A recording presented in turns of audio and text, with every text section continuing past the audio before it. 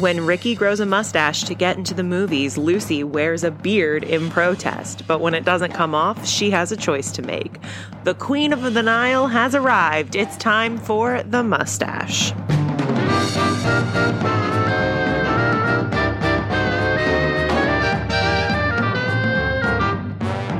Hello, my beautiful Tropicanas. Welcome back to the Ricardo Project, the podcast where we watch through I Love Lucy episode by episode and talk about its historical, emotional, and comedic impact. My name is Dana, and I'm so glad you've joined me today for Season 1, Episode 23, The Mustache, which premiered 70 years ago today on March 17th, 1952. So here's what happens in The Mustache. Lucy and Ricky are getting ready for a night out with the Mertzes, and Ricky comes out of the bathroom with this, very small amount of peach fuzz on his face, which he gleefully calls his mustache. It's so cute. He is so proud of this very limited amount of facial hair. But Lucy is aghast. She says she doesn't like this look on Ricky because he can't grow it enough. So Ricky starts to fill it in with eyebrow pencil, and Lucy says that he's tried this before. It never works out. It doesn't grow in well. They're at an impasse. The Mertzes arrive just in time to break the great mustache tie of 1952. And they both immediately like it before Lucy can prime them to grease the wheels to say it's horrible. And Lucy is pissed off. She's so mad.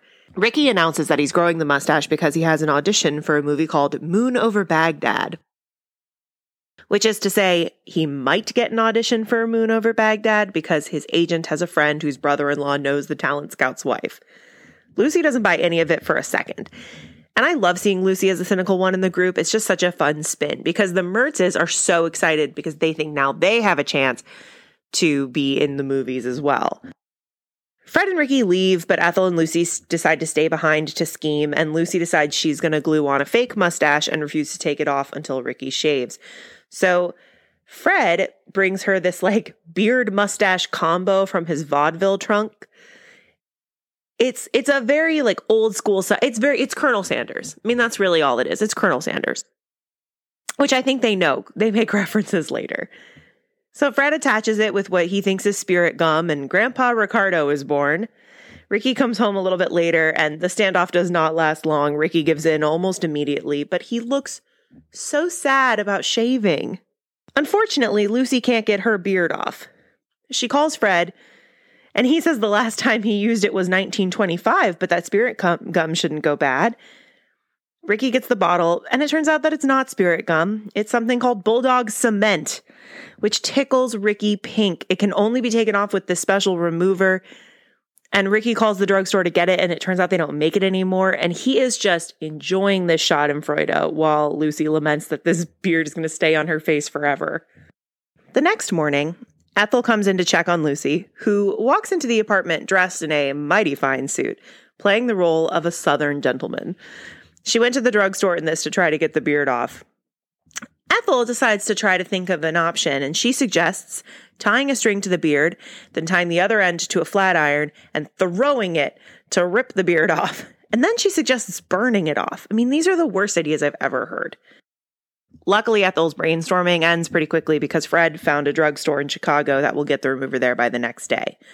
But of course, just then Ricky calls to say that the talent scout is going to come to their apartment tonight. Ricky's very casual about the beard thing on this phone call. Ricky, this is quite the thing to explain. Why does your wife suddenly have this long, luxurious, beautiful beard on her face? Lucy takes scissors to the beard, hoping to cut it off in time. We do not see the results yet.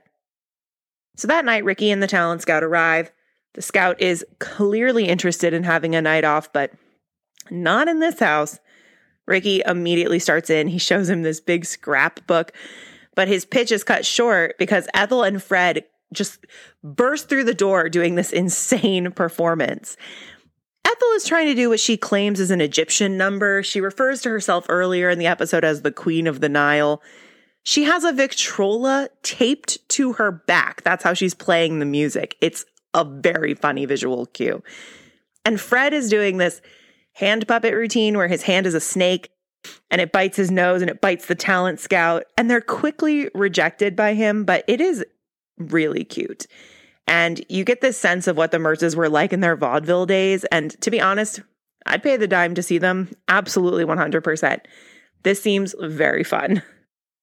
Ricky apologizes to the scout and says, I'm just going to put on some music to relax. But then he immediately begins singing a big show number about going to Cuba. I personally love this song. It's one of my favorite songs that Ricky sings. Maybe because it's the only performance in the whole episode that isn't like a wee bit uncomfy due to the cultural appropriation. But anyway, the scout is still not impressed. He just wanted a night off, this poor guy. But then, to just keep the pile on going, Lucy comes out and she's doing like an Arabian style number, which is like a good enough performance for Lucy, but it's also terrible. Like, she has some basic moves, but there's no elegance. She's stomping her feet instead of gliding. And instead of being seductive with these scarves, she ends up kind of beating the talent scout in the face with them. This poor guy. But randomly, once the number's over, he actually thinks it was good. And he asks to see her face because the plot needs to move along. And Ricky takes off her veil to reveal a chopped up but still very present beard and mustache. We cut to what I'm assuming is a couple days later. Lucy has no beard, and Ricky is getting a screen test. And it turns out that they want to test Lucy too, to play the part of his father. And that's the episode. So, what did we think?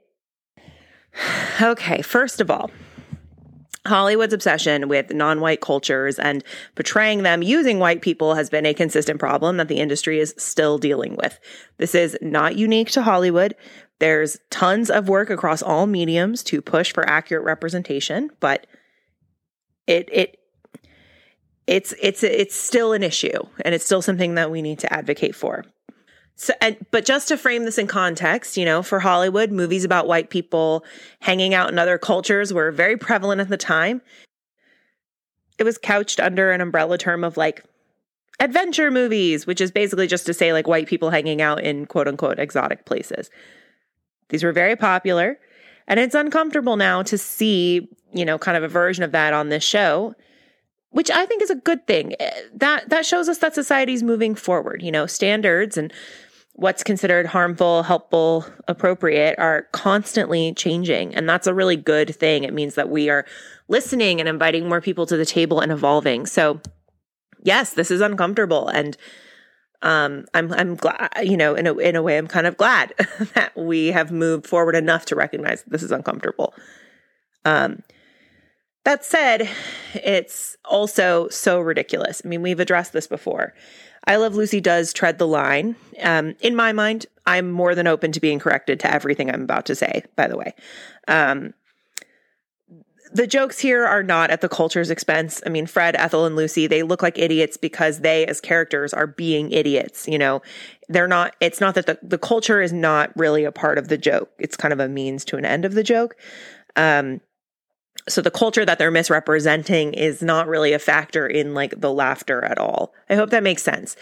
Though it is interesting that the only person of color in the cast is also the only person to perform a song representing their own culture, but that's just 2022 eyes talking. Anyway, I think it's important to acknowledge these moments of discomfort and, to recognize that like the show can still be great and we can still recognize its importance and its contributions while also, nothing is perfect, especially something from 70 years ago. Today, in 70 years when they're listening to this podcast, as if anyone's going to be listening to this in 70 years, but in 70 years, when we're watching the TV of today that we think is like very, sensitive and respectful, there's going to be problems with it. That is a really good thing. Anyway, here's where I find a lot of value in this episode. So a common criticism of the show is that Lucy Ricardo is innocent and childlike and, she's kind of naive and she's infantilized. But to me, this episode really highlights the other facet of Lucy's personality. Because in this episode, she's cynical and she's bossy and her voice is really low pitched. And until she's in a pickle with the glue on her face, I mean, she's very firmly in control. She's sassy and kind of critical and a little bit bossy. And I just really like this because to me, this is what I think of when I think of Lucy. The plot of the episode has to spiral. Every episode of I Love Lucy has to spiral, and usually Lucy's at the center of that spiral. But she's in the power position at the start. She doesn't even really get that excited at the beginning when Ricky mentions the agent. I mean, she does later once the train is off the tracks, but when Ricky first mentions it, she's like, oh, sure, like you're going to get a movie audition. And also, please go down this rabbit hole with me briefly. I'm still working through my thoughts on this, but like this is what I have. So even once she's in the fool position, so like she has the beard, she's clearly the source of comic relief in the episode. She's the one who's silly, right? Like at the beginning of the episode, Lucy is making fun of how silly Ethel, Fred, and Ricky are being, and then she kind of swaps places with them once she has the beard and mustache on. So once she's in that fool position, she puts on a suit and she plays the role of a colonel to go out in society, which I just love. You know, the show isn't afraid to step away from these traditional gender roles that I think sometimes people really box I Love Lucy into. Like, nobody mocks Lucy for dressing as a man. It's presented as logical to get to the drugstore without asking questions. And the comedy here comes from her so firmly putting on the role of this like sophisticated gentleman. Because the reality is that cross-dressing, you know, quote unquote, has been used in comedy for centuries in many different forms. But at this time, and to be honest, like up until just a few years ago, a lot of gender-swapped performances were men dressing as women and the joke being like, look how silly that man looks dressed as a woman. But I Love Lucy uses that gender swap as a means to an end in the same way that like Shakespeare used it in Twelfth Night, which I really love. Is this reading too much into it? Maybe, probably, but I'm a student of this form and I love the way that this show uses it. I mean, think about other instances of people, quote unquote, cross-dressing in comedy at this point. Like, does anyone in this episode ever say she's less of a woman or hideous or any of these things because she has a beard on her face? Like, it's upsetting that she has a beard on her face and she doesn't like it. It's not who she is, but nobody's, you know, complaining that she's failed in her like womanly duties, which is kind of what I think we expect when we're like predetermining and prejudging a show from the 50s. But this show consistently doesn't really care about that. They'll do a lot of gender swapped dressing in Lucy Asks, or they'll do a lot of gender swapped dressing in Ricky Asks for a Raise, but that time it'll be Fred doing it. And across the board, like there's no toxic masculinity. Because of that, it's just like plain fun. And that's really radical, especially for the time period. And I love to see it. Anyway, I hope that like weird ramble about gender politics was interesting to you. It's just something I was thinking about a lot. I was like, what is this? What does this say? This is a spin on these classic Shakespearean plots, you know? Anyway. Okay, time for some historical notes, and we have actually quite a few. So first of all, we have a first this episode, which is that this is the first time we're hearing anything about Ricky's movie career, which is very exciting. They won't go to Hollywood until season 4, but the seeds are planted even now.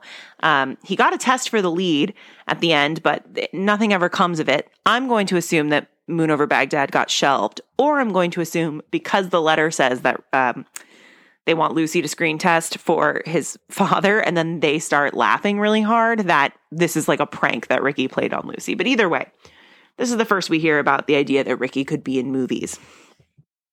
So we had a guest star this episode, John Brown. He played the Talon Scout, and this is and I could not find much about him, but that seems intentional because, you know, we've talked a lot about the Red Scare last week and, you know, the weeks before. And he was one of the people who was blacklisted in the industry for refusing to name names. And that was by the end of 1952. So by the end of the year that he filmed this. And he did very little work after that. And he died of a heart attack in 1957. And he has a very Gale Gordon kind of energy about him. And so I wonder if he hadn't been blacklisted, if he would have been in more episodes of the show as it went on. So that's a very sad side note. And then additionally, when Ricky is showing John Brown's character his scrapbook to try to like pitch himself. He talks about his first role when he got to New York was being in a Broadway play called Too Many Girls, which was Desi Arnaz's actual first real life role on Broadway. And the movie adaptation is where the Arnazes met. And I looked at the plot of Too Many Girls, and it sounds really wild. I've never actually watched this movie. It's one of those things I've always intended to do, but haven't. Maybe I'll do it on our season 1 hiatus. But here is the basic plot line of Too Many Girls in case you haven't seen it. So Connie Casey, played by Lucille Ball, an energetic celebrity heiress, wants to go to Stopgap, New Mexico to be near her latest beau, British playwright Beverly Waverly. To protect her, and without her knowledge, her tycoon father sends 4 Ivy League football players as her bodyguard, who sign a contract with an anti-romance clause. So I'm assuming she falls in love with one of them. I would like to imagine it's Desi Arnaz, but I know kind of just from like my colloquial knowledge of the movie that and their love story that it is not. But there you go. That's the plot. And he also mentions that he played at the Copacabana. We've talked about the Copacabana before. That's where they want to go in the very first episode. But the Copacabana was a real nightclub, not just the, stuff of Barry Manilow's dreams and nightmares. And the Copacabana actually very sadly just closed in 2020. It had moved around a lot in New York City, but was still open. And it finally officially closed in 2020 during the COVID pandemic's height in New York City. So that's it. Next week, we're going to be talking about The Gossip. And here's the logline for that. Ricky and Fred make a bet with Lucy and Ethel to see who can go longer without gossiping. But they make it hard for them by planting a phony story too juicy to pass up. I love this episode. Both The Gossip and The Mustache were episodes that were on my Little Lucy tapes. I'm really excited to watch this one again. And so we will be back next Thursday with that. If you are enjoying this podcast, please subscribe, rate, and review. Tell your friends. These are the absolute best ways to help the show. On another note, I said this last week, but I'm looking ahead to our summer programming when we're on hiatus between season 1 and season 2. If there is a topic you'd like me to tackle during that time, please let me know. I want you to love those episodes. So anything I know you're interested in is super helpful. You can email me those ideas or send them to me via Instagram, whatever. And with that, I will see you next week for The Gossip. Thank you so much for listening to The Ricardo Project. It means more to me than you know. If you'd like to get in touch for any reason whatsoever, I would absolutely love to hear from you. You can reach me on Instagram at The Ricardo Project, on Twitter at Ricardo_project, and by email at thericardoproject@gmail.com. All 3 of those are also in the show notes for this episode. If you enjoyed this episode, please consider rating and reviewing this podcast and telling a friend about it. I hope you have a wonderful weekend, and I will be back on March 24th with The Gossip.